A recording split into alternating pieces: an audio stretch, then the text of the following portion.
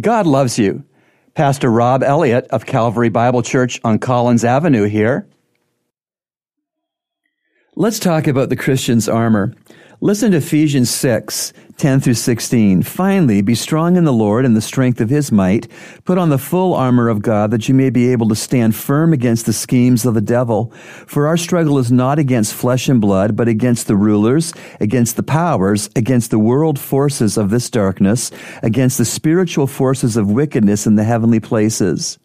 Therefore, take up the full armor of God that you may be able to resist in the evil day, and having done everything, to stand firm. Stand firm, therefore, having girded your loins with truth, and having put on the breastplate of righteousness, and having shod your feet with the preparation of the gospel of peace.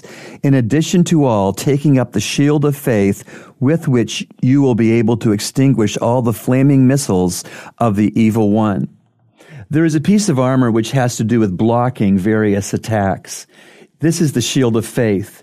To have this piece of armor is to live dependently, to depend on God in prayer, to depend on God's word, the Bible, to depend on God's people in one's church.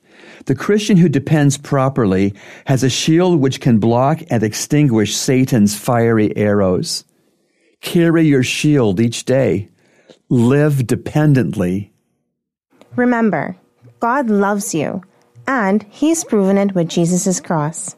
Today's encouragement has been brought to you by the Christian Counseling Center located at number 58 Collins Avenue. To reach the center, call us at 323-7000.